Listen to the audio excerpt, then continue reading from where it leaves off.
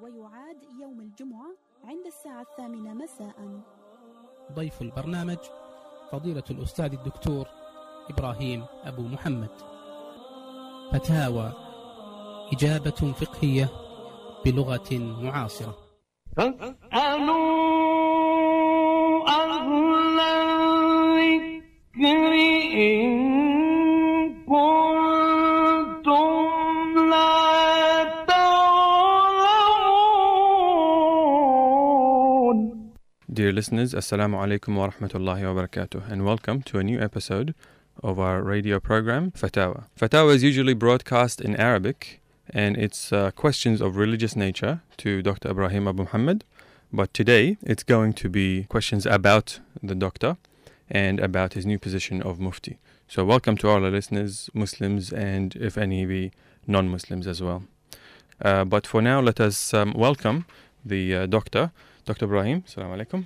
عليكم السلام. أهلا بك يا أستاذ عبد الناصر. مرحبا بكم في الإذاعة. أهلا بإخوانك المشاهدين والمستمعين. So the structure of this interview is going to be me asking a question in English and then asking it again in Arabic to the doctor, having him answer, and then translating that answer.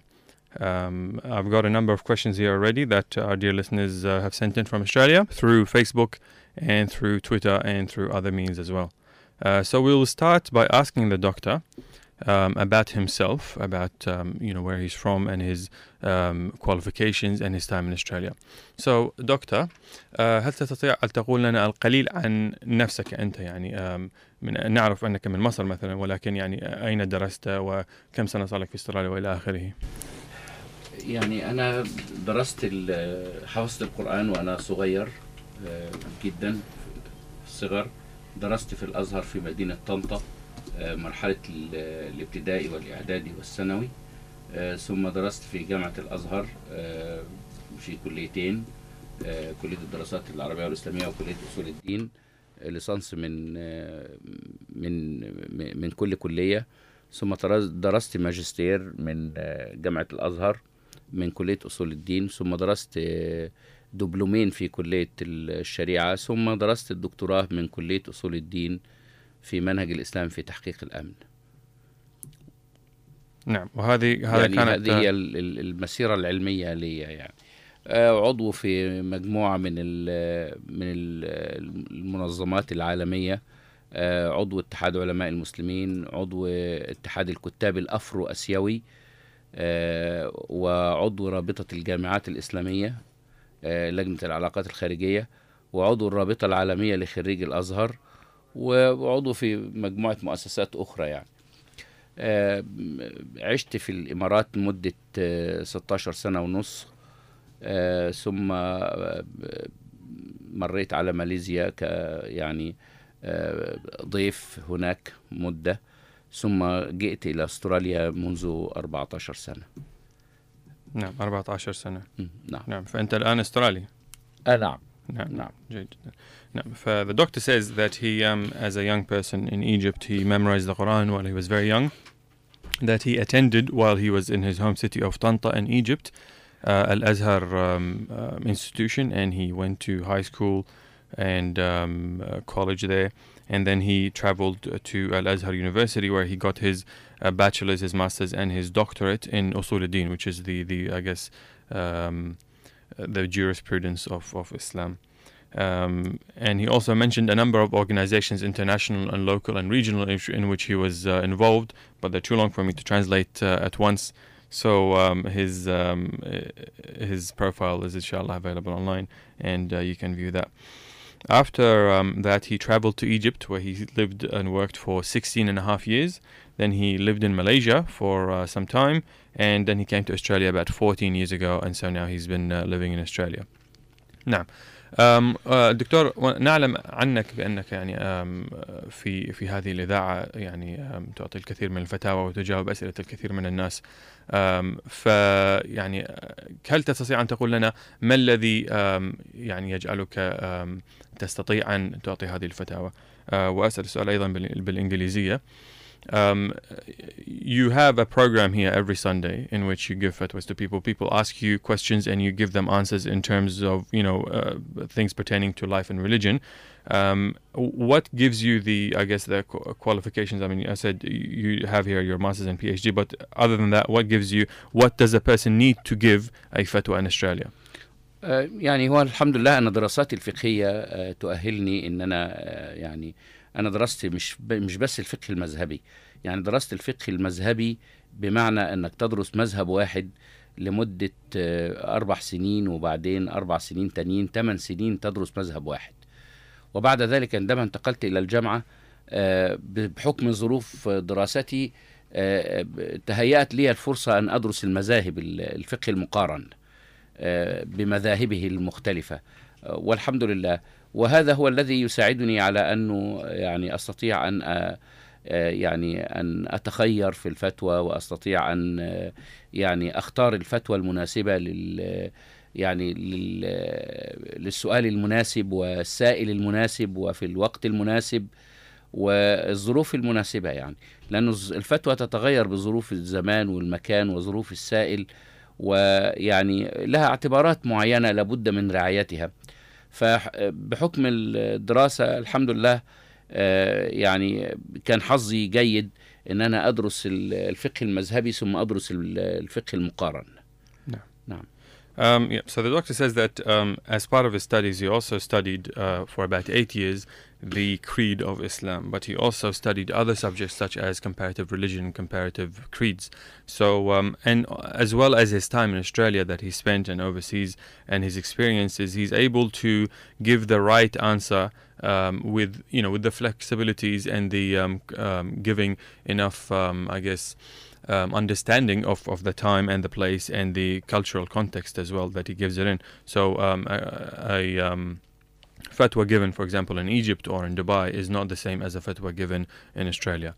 Now, my next question to the doctor is about how he was chosen in the Dar al-Ifta or Majlis al-Ifta, how he was chosen to be the new Mufti of Australia on what basis he was selected. نعم. ففي مجلس الإفتاء لقد اخترت أنت وأعتقد كانت مسألة انتخابات، هل هذا صحيح؟ نعم.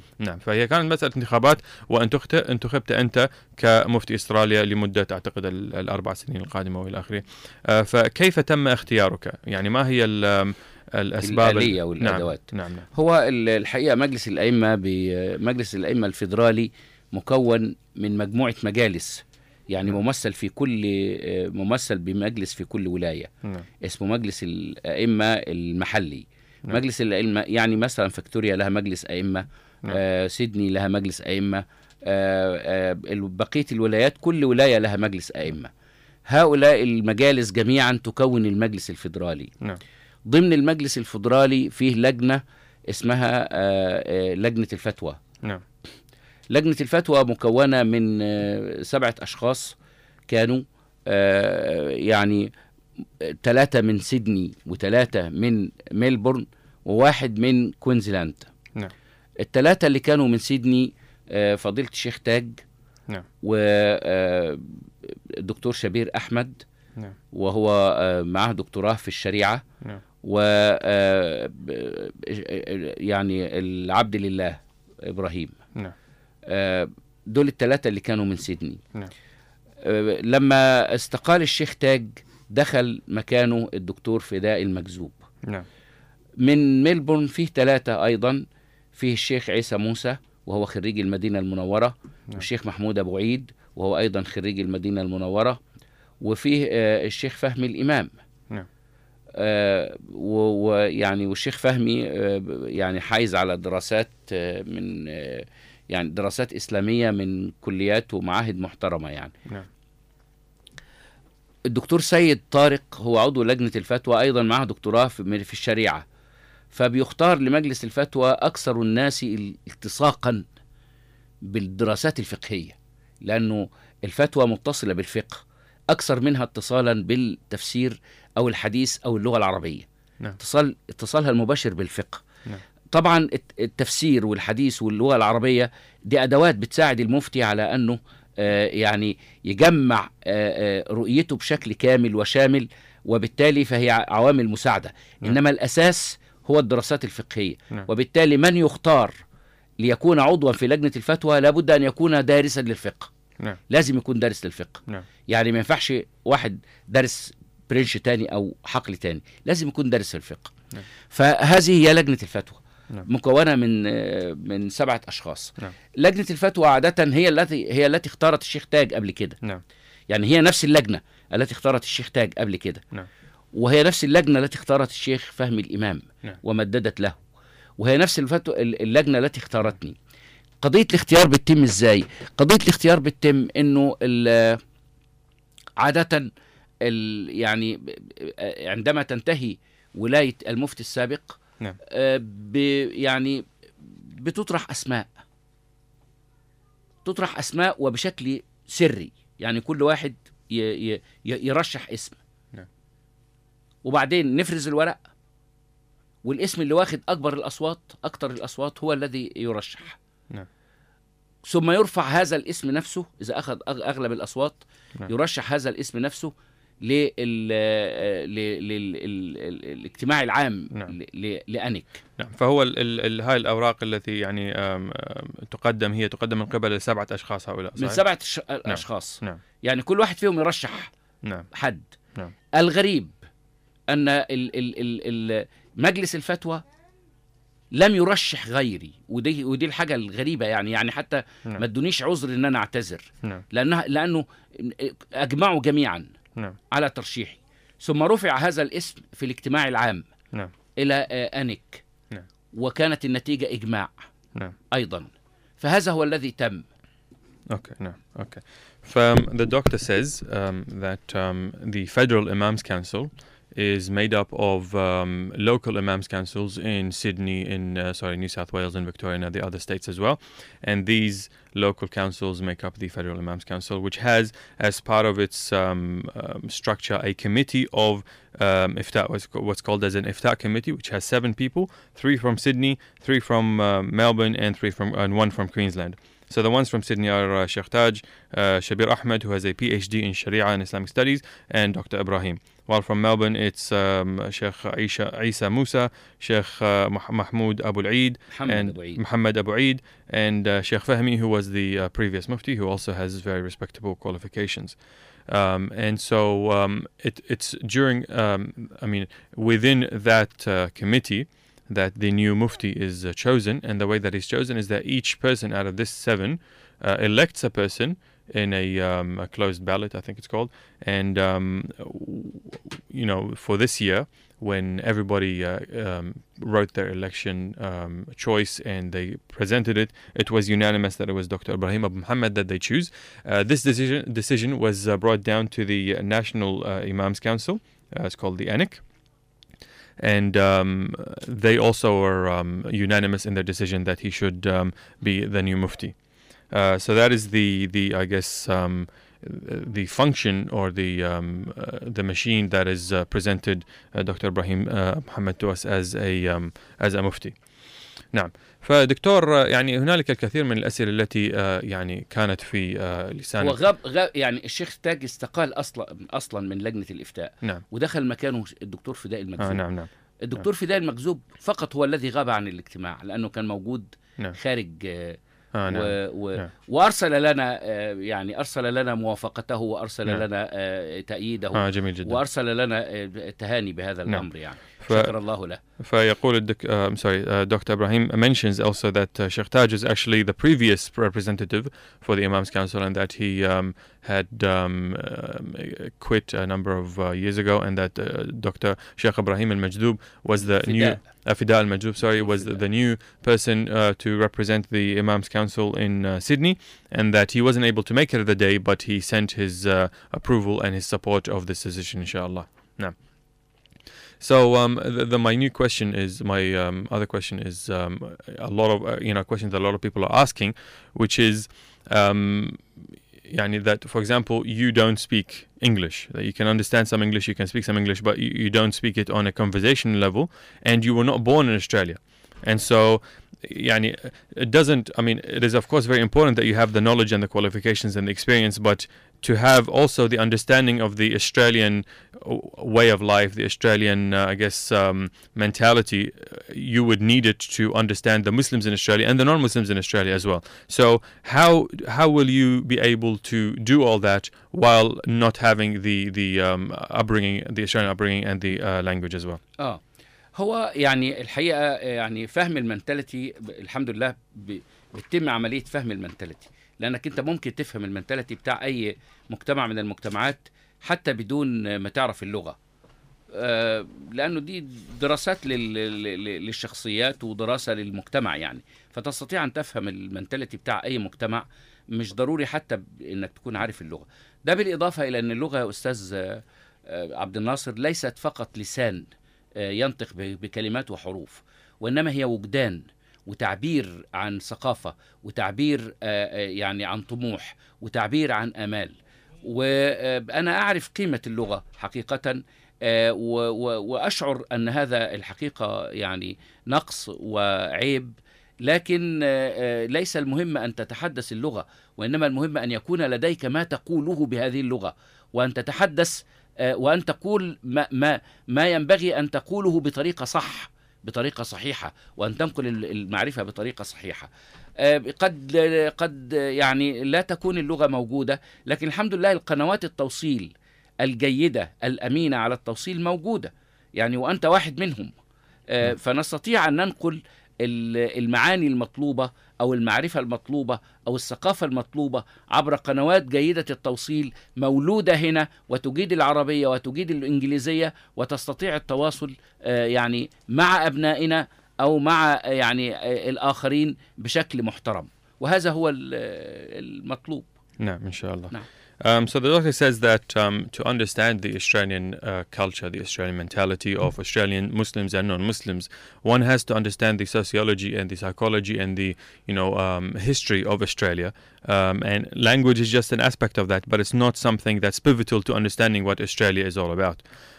He also says that language is a matter of talking, it's a matter of saying words, but it's not a method, I mean, it's not the only method of communication.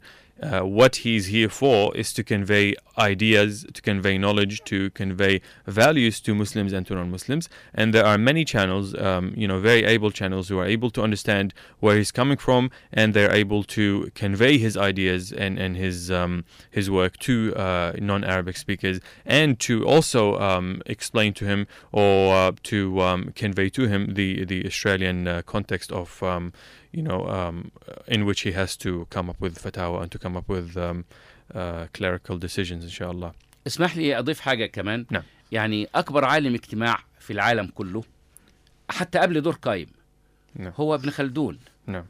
ومع ذلك ابن خلدون تحدث عن الأجناس وذكر خصائصها، وتحدث عن المنتاليتي بتاع كل جنس، ولم يكن يعرف لغات كل الأجناس التي تحدث عنها. نعم.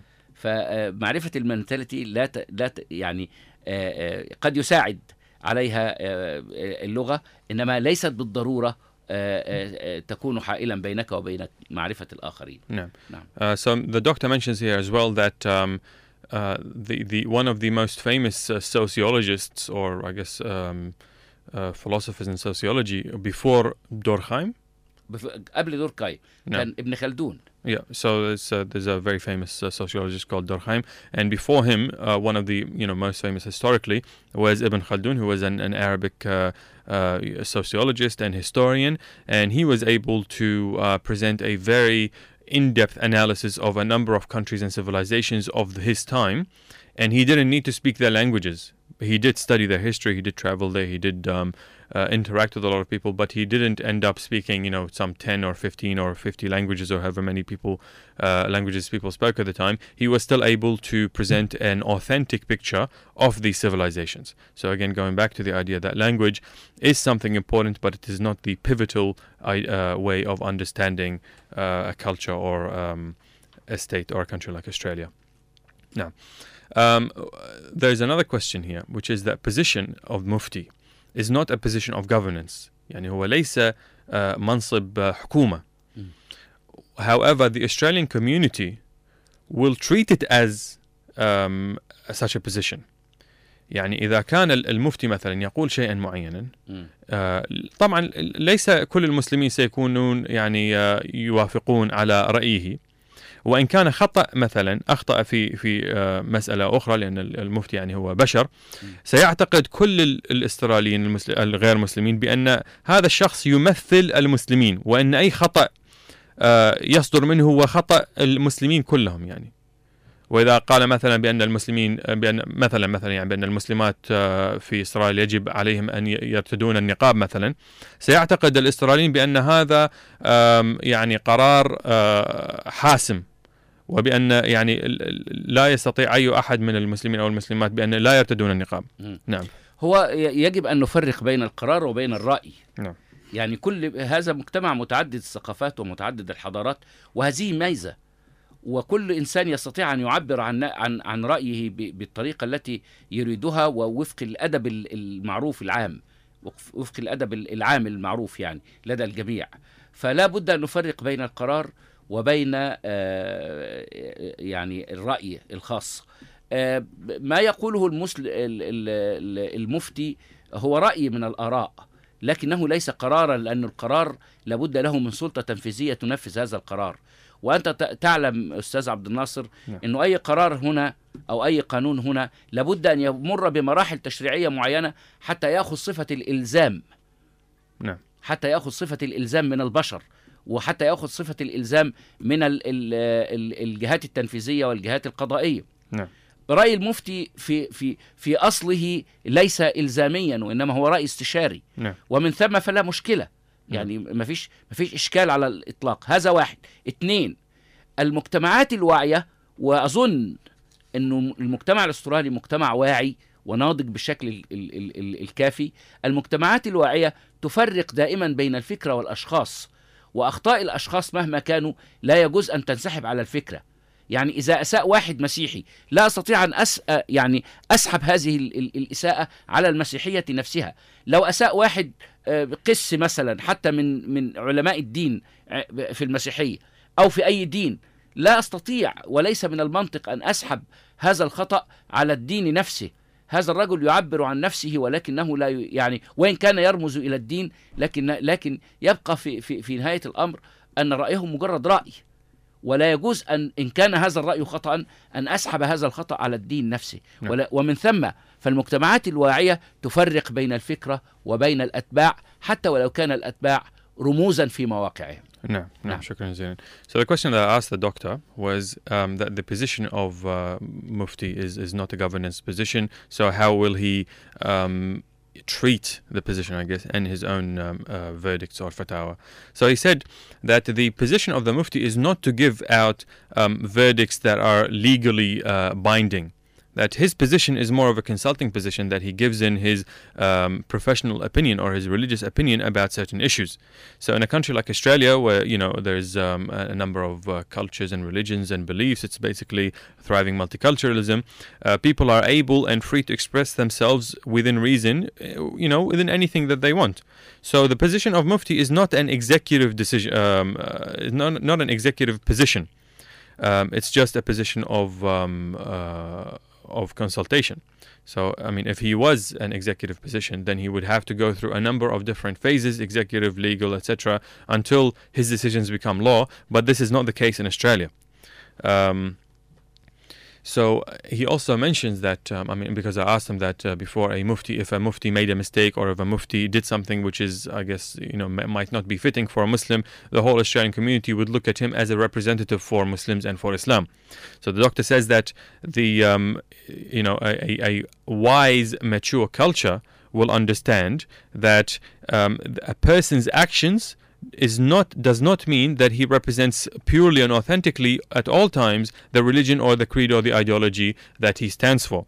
So if there is, for example, a Christian minister or a priest or any other religion, minister for any other religion, if he did something wrong, or she, then that would not represent the thoughts or the spirit of Christianity or whatever other religion that there is. And the same in Islam. The doctor said that he might make a mistake, or he might something might come out of him which he would not mean to, and that would not mean that he is representing all of Muslims in Australia or all of Islam, and that that you have to be so distinguished, and he trusts that in Australia there will be that sort of maturity.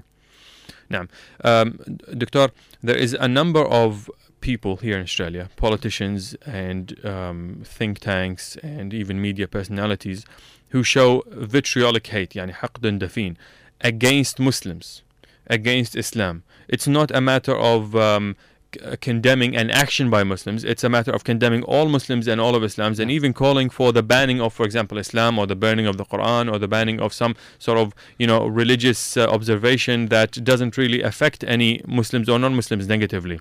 How do you plan on combating them? هو يعني يمكن أنا قلت قبل كده إنه أنا أؤمن بالحوار، وأؤمن أن الحوار أول مراحل الفهم. Auntie Gok and the Westfield Stars are here to show you how to translate clothes into fashion. And we're going to start with a mixed print. هذه مشكلة يجب أن تزول، لأنه قراءة الآخر مسألة مهمة جدا في التعرف عليه، والتعرف على خصائصه، والتعرف على دوافعه، والتعرف على نقاط نقاط الصراع إذا كانت هناك نقاط صراع، ونقاط الانسجام والتوافق إذا كانت هناك نقاط توافق وانسجام. ومن ثم فالحوار أول مراحل الفهم. هذا واحد. اثنين، لا بد ألا يكتفي كل طرف بالانكفاء على ذاته وعدم قراءة الآخر. ولذلك أنا أدعو الآخرين إلى أن يقرؤون قراءة جيدة، وأدعو برضو أبناء جاليتنا أن يقرأوا الآخرين قراءة جيدة، حتى وإن اختلفنا في الدين. لكن الاختلاف في الدين لا يعني أن هناك اختلافا في كل شيء، فهناك اتفاق في قواسم مشتركة كثيرة، وكلنا خلق الله. وهناك وحدة بيولوجية بين الإنسان والإنسان في أي مكان من الأرض، في شرق الأرض أو في غربها. هذه الوحدة البيولوجية تلفت أنظارنا إلى بقية القواسم المشتركة التي يجب أن نعمل عليها جميعا. ومن ثم فما يجوز أبدا أن نكبر نقاط الاختلاف، ولا يجوز أن نحولها إلى نقاط صراع، ولا يجوز أن نحولها إلى تناقض. وعلينا أنه أن نقف حائلا بالحوار الحر الهادي مع كل الأطراف حتى نزيل إساءة الفهم.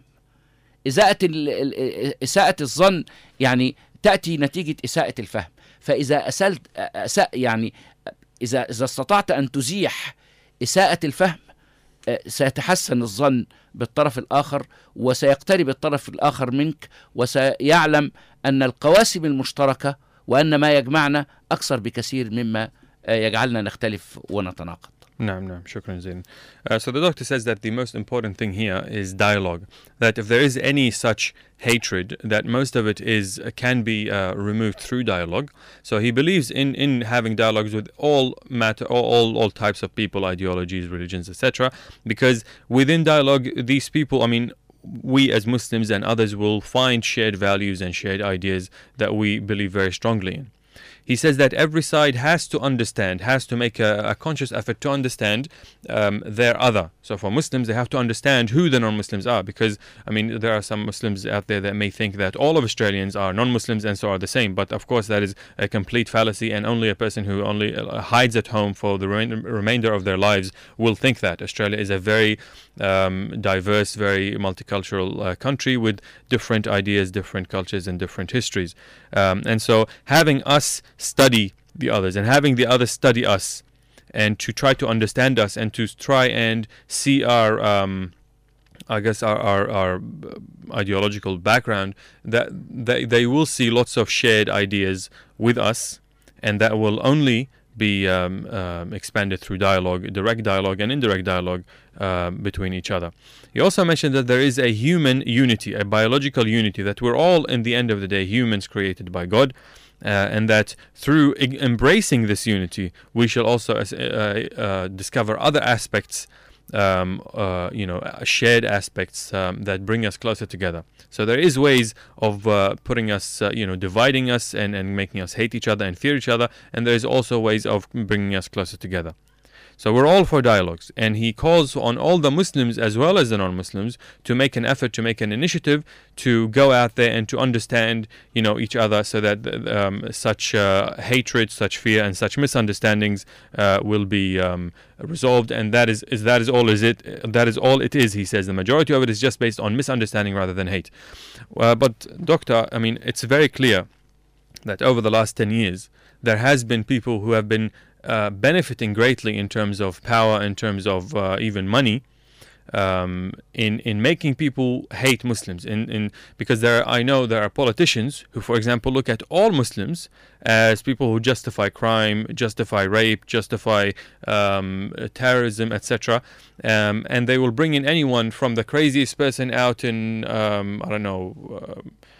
the US to the craziest person, the most depressed, most suicidal person in Africa, etc. And just because they have a Muslim name, or because they say they're Muslims, they think that the person next to them on the train is also going to do the same thing, kill them or do anything worse to them. So these people, they have an agenda, an evil, let's say, not evil, I'm not going to say evil, a negative agenda towards Islam. So no amount of dialogue will fix that. So what do you propose to do about these people? يعني أصحاب الأجندات الخاصة بالتأكيد هم ينطلقون من مواقع ثابتة بالنسبة لهم. إحنا مطالبين أدبيا وأخلاقيا ومن منطلق إسلامي بحت أن ندفع بالتي هي أحسن، والقرآن علمنا هذا، قال ادفع بالتي هي أحسن فإذا الذي بينك وبينه عداوة كأنه ولي حميم. احنا مش هنكل من الدعوة إلى الحوار، والحقيقة انه لا يهرب من الحوار إلا من ليس له حجة. الحوار هو لغة المتحضرين، وأنا بعتقد انه الناس اللي بيحاولوا يلصقوا بالإسلام كل التهم ويحاولون أن يلتمسوا له كل المعايب، نستطيع أن نرد عليهم بأنه الجريمة ليس لها جنس وليس لها دين وليس لها وطن. ونستطيع أن لدينا إحصائيات معينة إذا كانوا يتحدثون عن الجريمة مثلا في بعض المناطق المسلمين ويصورونها على أنه السبب في هذا هو الوجود الإسلامي في هذه المنطقة، فنحن نستطيع أن نقدم لهم إحصائيات أخرى لا يسكن فيها ولا مسلم واحد، ومع ذلك نسبة الجريمة فيها أكبر بكتير من نسبة الجرائم في بعض المناطق الإسلامية. الحقيقة هناك حجج وهناك منطق يمكن أن يدفع باتهامات الآخرين، ويمكن أيضا أن يبطل حجتهم. وأنا بعتقد أنه المواطن بس تتاح لنا الفرصة، هو المهم أن تتاح الفرصة وأن نتساوى في حق التعبير عن الذات. أنا بعتقد أنه المواطن لديه من الوعي القدر الكافي الذي يستطيع به أن يتحقق من الادعاء، إن كان هذا مجرد ادعاء، لأن الناس يمكن أن يدعوا على أي بني آدم، بل ادعوا على الله سبحانه وتعالى، لكن هل هذه الدعوة حقيقية؟ لا، العقل بيفرز، ثقافة المواطن بتفرز، وعي المواطن بيفرز، وهو الحكم في نهاية الأمر الذي يستطيع أن يقول إنه دي كلها فبركة نتيجة أجندات خاصة. نعم. So in answer to that, the doctor says that those with agendas will never change their views no matter how much dialogue we have. But in terms of our ethics as human beings and also as Muslims, Allah subhanahu wa ta'ala tells us in the Quran that those who are like that, those who have agendas against us, that we should reject their agendas. We should reject their aggression in the best way. And so we should always be ready to hold a dialogue, because if we're right and if their claims are incorrect or according to an agenda that sort of sways everything in the wrong way, that the dialogue will actually open up to that. And dialogue is the language of a wise and a mature civilization, rather than just swinging mud at each other like monkeys. And he also mentions that crime, terrorism, any such evil has no religion and no home. They may bring in statistics in which say that Muslims in a certain part of the world are dominant in statistics in terms of their being in jail or they're carrying out certain types of crimes. And he'll say that there are other statistics as well that say that other people from other ethnicities or religions, etc., are involved in more crime in other countries or other states or even the same place as well. But it's not a matter of statistics, because this is not trying to prove that other religions are worse than Muslims or that other people are worse than Arabs, etc. This is proving that the justification or the causations of crime is not religion. It's not ethnicity. It's other things as well. Like, I mean, it's a wrong decision. It's economics. It's politics, etc. So it is important for us, for Muslims and non-Muslims, to have this opportunity to engage in dialogue, not just to believe other people's claims. And he believes in the wisdom of the Australian, on the street, the normal Australian, that when he hears something about Islam, that he doesn't believe it straight away, that he actually goes and asks a Muslim, or he looks at Muslim forums or Muslim mediums, etc., to try and understand if what he's heard is true or not. And as I said, because there's different agendas, there's a lot of lies and fabrications against Islam as well. نعم، هذا سؤال من أحد الأشخاص الذين يعيشون في أستراليا، الأخ John Underwood. So we have a question here from Twitter from John Underwood. He says, in seriousness, why does Australia even need a mufti? Why do we need to replicate outdated institutions that barely functions overseas? Okay. هو الحقيقة إنه صحة الناس في أبدانهم اقتضت أن تكون هناك كليات طب، وأن تكون هناك كليات صيدلة، وأن يكون هناك بورد للطب، وأن يكون هناك يعني عيادات منتشرة في كل مكان. وصحة الناس في أديانهم ليست أقل من صحة الناس في أبدانهم. وإلا يعني إذا كان منصب المفتي مش مهم، يبقى كمان منصب الطبيب مش مهم وعلينا إن احنا نلغيه. واخد بال حضرتك؟ لأنه صحة الناس في الدين لا تقل عن صحة الناس في البدن، بل هي جزء من صحة الإنسان ككل. لأنه صحة الإنسان النفسية هي جزء من صحته البدنية، أو الاثنين مرتبطين ببعض، ولا يمكن الفصل بين الصحة البدنية والصحة النفسية. ومن غير شك أن صحة الأديان هي جزء من صحة الإنسان النفسية. وبالتالي لابد من أن يكون لكل دين رأس ورمز ومرجعية. وهذه مسألة مهمة جدا، ليس للبشر فقط، وإنما حتى للمجتمع، لتنظيم حالات المجتمع. يعني كل مهنة لها رأس ولها رمز ولها مرجعية. هذا الرأس وهذا الرمز وهذه المرجعية بتتمثل في بورد مثلا، بتتمثل في أورجنايزيشن معينة تقود حركة هؤلاء الناس وتوجههم. وبالتالي فمنصب الإفتاء يعني تأتي أهميته من هنا، من هذا الموقع.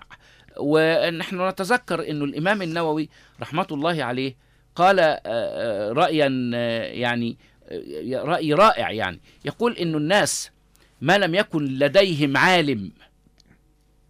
عالم يحدد لهم ملامح الحلال والحرام ويحفظ لهم صحة دينهم على مسافة القصر، إذا لم يوجد عالم في بلد من البلاد، إذا لم يوجد لها عالم على مسافة القصر، وجب الهجرة منها. يعني شوف إلى أي مدى. إذا ما كانش في عالم إذا كنت تسكن في مكان ولا يوجد عالم على مسافة القصر بينك وبينه في البلد اللي أنت بتعيش فيها، وجب الهجرة منها. لماذا؟ قال لأن يعني هلاك الناس في دينهم مؤكد وإن سلمت لهم دنياهم. من هنا تأتي أهمية المفتي. يعني من هنا أنا أعرف أنه في كل مسجد فيه شيخ وفيه إمام، لكن هناك قضايا كبرى يجب أن يلتقي المسلمون حولها، وأن تلتقي فيها إرادتهم، والذي يمثل هذه الإرادة هو الرمز. من هنا تأتي أهمية المفتي. نعم. Okay. So the doctor says that in terms of the authority of the mufti, he mentions the health of the people's bodies. And so because people want to take care of their bodies, they of course have doctors, they have hospitals, they have schools of medicine and pharmacy and clinics, etc. So these are all institutions to care for the person's health of his body. In the same logic, the health of the spirit of the person also has to have institutions to care for it. Or the spirit here, he said deen, which is the spirit and religion. So he says that there also needs to be a institution or some sort of structure to, you know, to understand and to establish the religion of that person. So a person who's weak in health will, of course, not live a good life. But that's, I'm talking about health of body, of course. But also a person who's weak of spirit or weak of religion, that he doesn't understand his religion or doesn't apply properly, he will also have a subpar life, let's say. So this is all part of a holistic or an overall health of the person, of his body and of his spirit. So every field has an authority. Any field, even, you know, if it's travel, if it's studying, if it's medicine, etc. Each field has to have a authority, so that knowledge that's being passed down or knowledge that's being studied is understood to be standard knowledge, rather than just anybody who has any sort of feels like talking any rubbish can. So this is what the importance of a religious authority is, so that people understand what's right in the religion, what's proper and what's not proper. So if people didn't have scholars, I mean, there is the doctor also mentions that one of our very respectable scholars, his name is An-Nawawi, he mentions that if a person doesn't, or if a people don't have a scholar or a high scholar, a person who's able to understand the religion holistically, if they don't have that such a person in their land, they have to travel to another land that has it. The importance of this, the importance that attached to it, is that you know, this authority that will enable them to understand Islam and to apply it properly, rather than go into extremes of either going too extreme to the religion or too extremely away from the religion. And you know, every mosque has an imam, every mosque has a sheikh, a person who's able to lead the prayers, etc. But you will still need the higher authority to you know, establish the religion more properly. And just like the doctor said, his position is not so that he will come in and, you know, drill down orders for all the Muslims in Australia to follow like robots. It will actually be on a consulting status, if those who want to follow him can, and those who don't want to follow him don't have to. Now, this is a question from the Monash University Islamic Society in Melbourne. What is the office of the Mufti actually responsible for? So what is its main role or function that it plays in Australia? يعني الحقيقة لغاية دلوقتي موقع المفتي ملوش مكتب وملوش سكرتير، وحتى يعني أنا بستعمل تليفوني الخاص. إنما في الفترة القريبة العاجلة إن شاء الله هيكون في مكتب، بنعد الآن لأنه يكون في مكتب. أنا لست مسؤول عن الفترة الماضية، إنما أنا أقول يعني في الوقت الحاضر إن شاء الله بنعد ان يبقى في مكتب ويبقى في سكرتارية ويبقى في تنظيم للعمل ويبقى في لجان تشتغل، وهيبقى في ويب سايت بدأوا فيه فعلا الشباب. بدأنا في ويب سايت وبدأنا عملنا ايميل خاص بالمفتي، ويعني هيبقى فيه ان شاء الله ادوات للتواصل بيننا، وهنعمل فيسبوك وهنعمل تويتر، ويعني هتكون لدينا كل ادوات التواصل الاجتماعي والتقني بيننا وبين كل المجتمع، مسلمين وغير مسلمين. No. So the doctor says that until now, and this has been a problem which he came into, he has no office, he has no secretary, and he uses his personal phone to conduct his, I guess, mufti business. But now there are renewed efforts to establish a website, for example, an email address, so if people want to contact him directly, they're able to.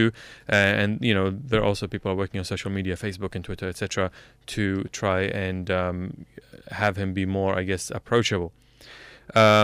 But again, the question is, ما هي المسؤولية الأولى لمنصب المفتي؟ هو الحقيقة المسؤولية بتحددها المرحلة اللي انت بتعيشها يعني. يعني المسؤولية الأولى بالنسبة لي هي حاجتين الحقيقة: ترتيب البيت الداخلي في المجتمع داخل المجتمع المسلم وتنظيمه بشكل يعني علمي ومحترم، والشيء الآخر إنه تفاعل الجالية الإسلامية مع بقية المجتمع الأسترالي. احنا جزء من هذا المجتمع وجزء مهم من هذا المجتمع، ولنا دور. هذا الدور يجب أن يفعل بالشكل الذي يليق بالجالية، لأنه الجالية فيها كفاءات كتيرة جدا، وفيها قدرات كتيرة، وفيها خبرات عظيمة جدا. يعني نحتاج إلى أن احنا نجمع هذه الخبرات ونفعلها، وهذا هو التحدي رقم 2 يعني في الأولويات. يعني الأولوية الأولى هي تنظيم البيت من الداخل، وهذا التنظيم أيضا يدخل فيه قضية جمع الكفاءات والقدرات، وتحديد يعني المهمة الأساسية للجالية الإسلامية في المجتمع الأسترالي، والتفاعل مع هذا المجتمع بما يليق بالمجتمع الأسترالي وبالجالية الإسلامية. No. So the question here, which is about the responsibilities or I guess the ultimate aims of the Mufti. So he says that for him, there are 2 main roles that he wants to play. First is he wants to tidy the house of the Muslims. So whatever the problems the Muslim community has in Australia in terms of, I guess, social problems and other religious problems or problems relating to religion, that he will try and deal with it on a case-to-case basis and try to sort of, like I said before, tidy the house of the Muslims. And the other responsibility that he wants to look at is, I think that's Salat al-Dhuhr.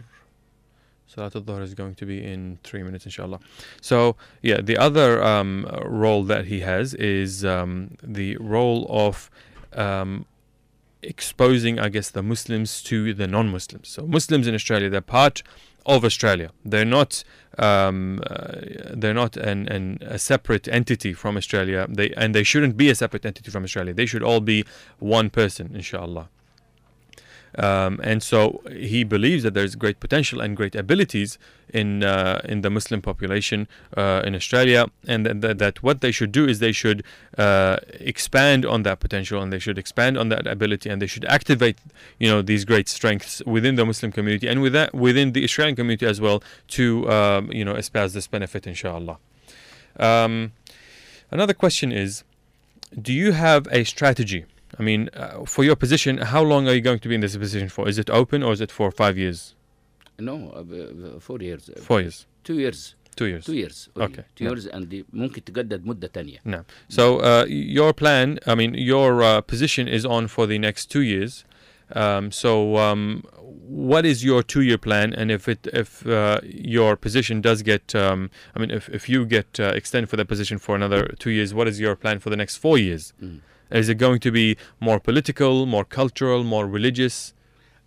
يعني هو طبعا يعني في فرق بين وضع الخطة وبين تنفيذ الخطة، بين وضع البرنامج وبين تنفيذ البرنامج. تنفيذ البرنامج يستغرق زمن، ويمكن ان احنا نضع خطة خمسية ل5 سنين قادمة، او حتى لمدة 10 سنين قادمة، وتبقى اساس ينطلق منه كل واحد يتولى هذا الموقع وينفذ جزء من البرنامج على مدى السنوات القادمة. وبالتالي يعني وضع الاستراتيجية أو هناك فرق بين الاستراتيجية والأيديولوجية. الاستراتيجية هي يعني طريقة العمل، الأيديولوجية هي الثوابت التي ننطلق منها. وبالتالي الأيديولوجية بتاعتنا الحمد لله ثابتة، إنما تبقى الاستراتيجية أنا أفضل ألا يضعها واحد فقط، وإنما تضعها مجموعة عقول، مجموعة قدرات، مجموعة مستشارين، وإحنا هنطرح يعني هنعمل لقاءات بين كل فعاليات الجالية، ويعني هنتلقى تصوراتهم، هنحط تصور إحنا ونتلقى تصوراتهم، ونفرز التصورات دي كلها ونشوف إزاي إحنا ممكن نطلع منها خطة خمسية أو خطة حتى لمدة 10 سنوات. نعم، وهذا يقود إلى سؤال الثاني، ولكن أترجم هذه المسألة أولا. So the doctor says that his position is actually for 2 years and it may be extended for another 2 years, but in terms of planning, he believes that there are 2 phases, first planning and then execution, which he believes there should be a 5 or a 10-year plan. But he doesn't think that this is a job for one person because it needs the input of the whole community. So he's going to talk to a collective of different committees, different organizations, different individuals to come up with a proper strategy. He believes that our ideology as Muslims is quite strong, but our strategy needs to have a lot of work done to it, inshallah. I believe now it is the time to have adhan, so we will be back, inshallah, in 3 minutes. Assalamu alaikum wa rahmatullahi wa barakatuh. We are back. So we've got 2 more questions which we'll try to go through, inshallah. First question is, you mentioned that part of the people that you're going to speak to is the youth. Something that we notice in most organizations, especially in Sydney, is that there is, for lack of a better term, a mafia of old people running organizations for the past 30 years. Now, this mafia, we're not going to say that it's because of money or power. Whatever reason they have, they use very un-Islamic ways to keep anyone else out of their organizations. This is a big problem because I know people personally who have been destroyed by these old people. These old people know what to say and they know what to do with the law and with the people because they're very smart, mashallah, and they keep this power of whatever organization that it is. No. How do you plan to introduce the youth factor into these organizations? Because these people are going to die at some point. So how do you plan to work on this? هو الحقيقة يعني احنا عندنا عنصرين مهمين جدا لازم نستفيد بيهم، واسمح لي ان انا ما اسميهمش مافيا يعني، انما اسميهم ناس حريصين على العمل الاسلامي، وهم يرون من وجهة نظرهم انه الاولاد الصغيرين ما عندهمش الخبرة الكافية.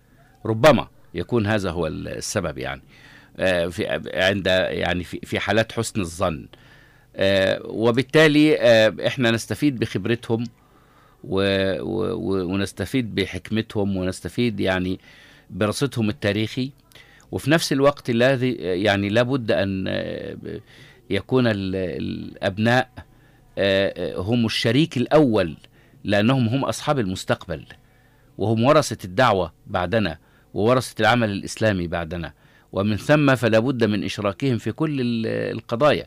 والحقيقة أنه يعني أنت تعرف أنه فيه وفق المفهوم المادي في الحضارة المادية أنه فيه جاب دايما بين الآباء وبين الأبناء. هو جاب زمني، إنما هو حتى في الفلسفة الغربية بيسموه صراع، إنما احنا ما عندناش صراع، احنا عندنا تكامل بين الأجيال، يعني كل جيل يستفيد من الجيل الذي سبقه ويفيد الجيل الذي يليه، ومن ثم فاحنا نطبق نظرية التكامل هذه في التعامل مع الآباء والاستفادة في التعامل مع الأبناء. الأبناء الحمد لله قدراتهم العلمية رائعة، ويعني على صلة وثيقة جدا بكل وسائل التكنولوجيا الحديثة، فيمكن أنهم يفيدونا جدا، ويعني نستفيد بخبرة الآباء في الاستشارة، يعني نستطيع أن احنا نستشيرهم ناخد رأيهم، وده الحقيقة يعني نوع من التقدير ونوع من معرفة الحق والفضل لأهله.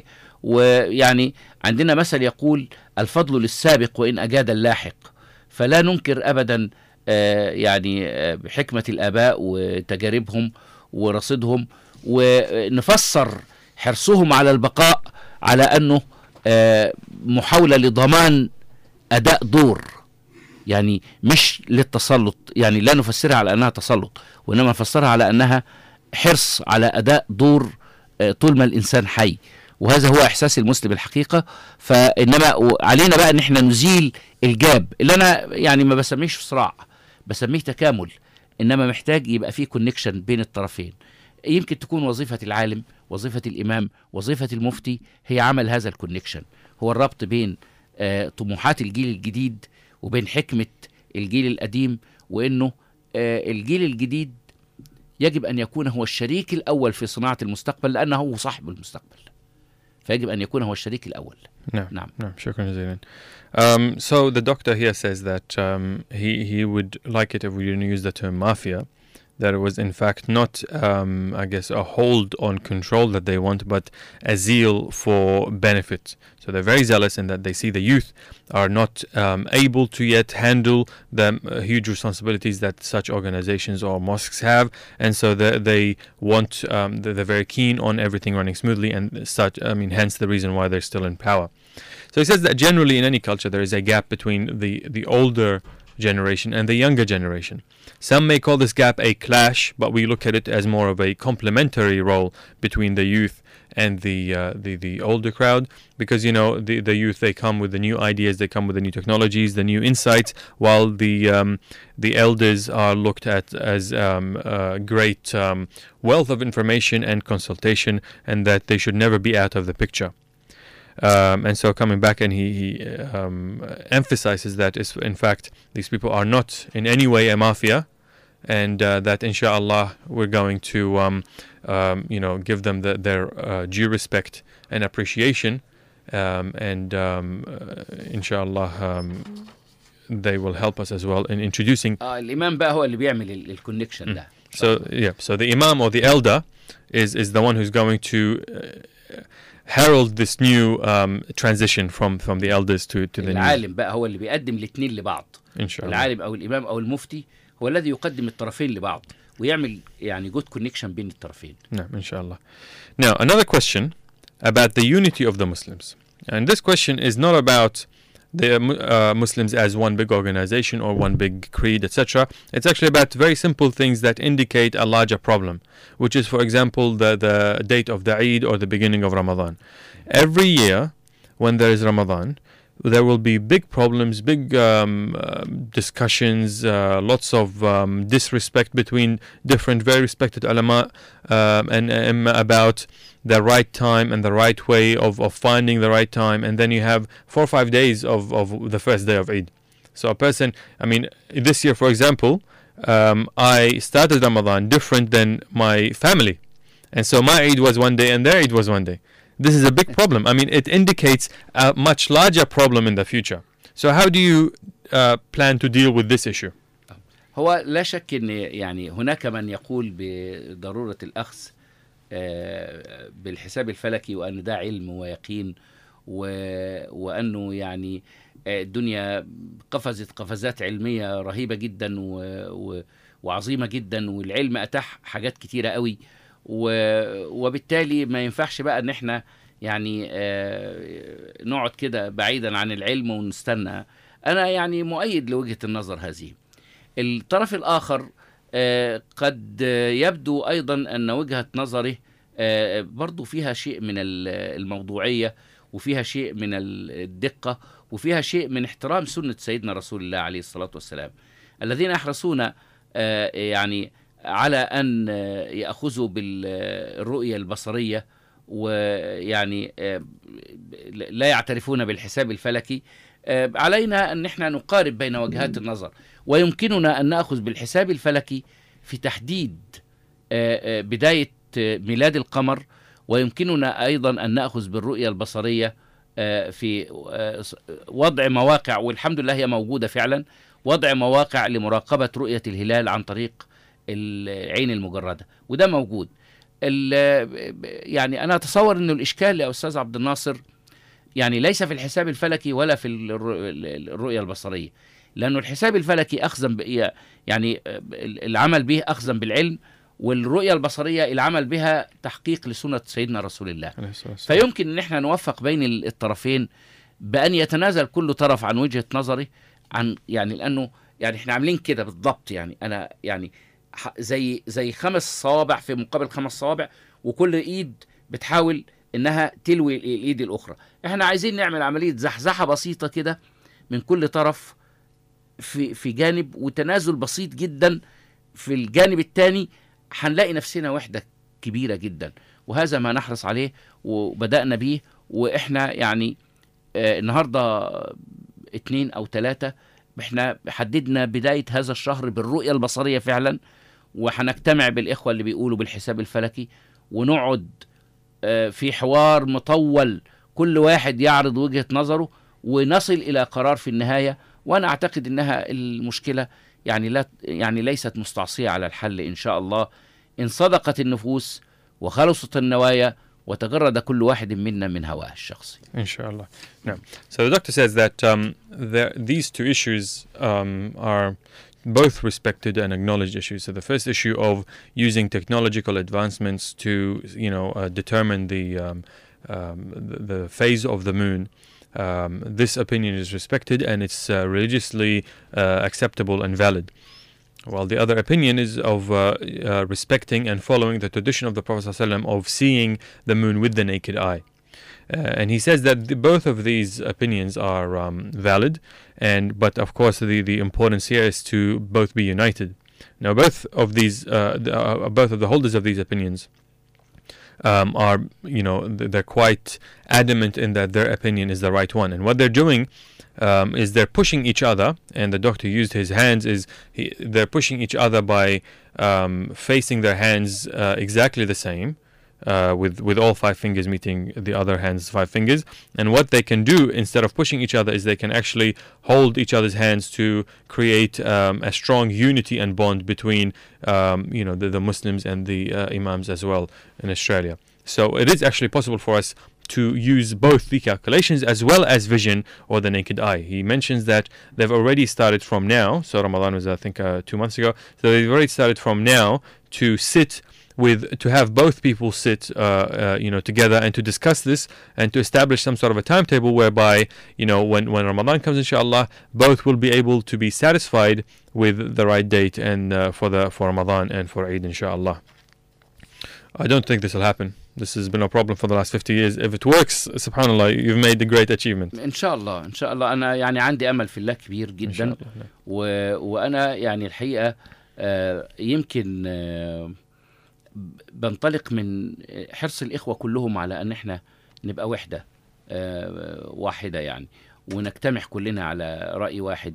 وبعتقد أنه يعني إن شاء الله نتيجة القرب والاحتكاك، لأنه هو المشكلة أنه في طرف هنا بيعتبر نفسه كل شيء، وطرف هنا بيعتبر نفسه كل شيء.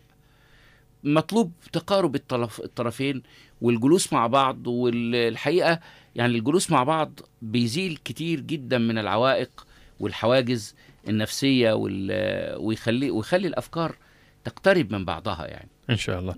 Yeah. So the doctor says that the problem here is that it's more of a lack of interaction and communication that's having the problem. So you have people on one side thinking that they have the ultimate opinion or the unanimous opinion, and while the other side thinking exactly the same thing. So what needs to be done is for those people, to both sides, to be brought in together to understand the diversity and the need for unity for the Muslims to inshallah come together. واحنا بدأنا فعلا في اجتماع اليوم.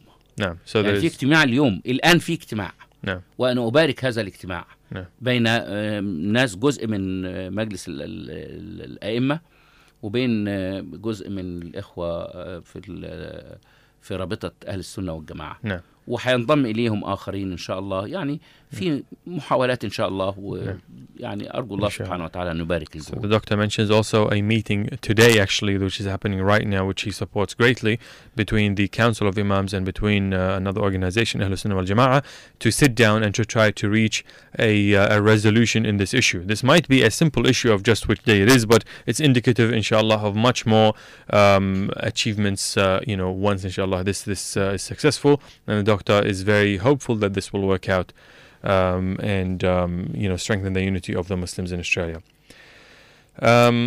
I have a few more questions, but we are out of time. We're actually 8 minutes out of time. So I would like to thank, first of all, our listeners for listening and for handing in their questions. I would also like you to thank you, Dr. Ibrahim. شكرا جزيلا لك يا أستاذ عبد الناصر. My pleasure. وشكرا للسادة المستمعين والسادة المشاهدين. ونرجو ان احنا نتواصل معاهم بشكل دائم. Inshallah. So this is, you said yourself that this is a very big responsibility. I personally have faith in you, inshallah. I'm sure the others will be a bit skeptical because they don't know you.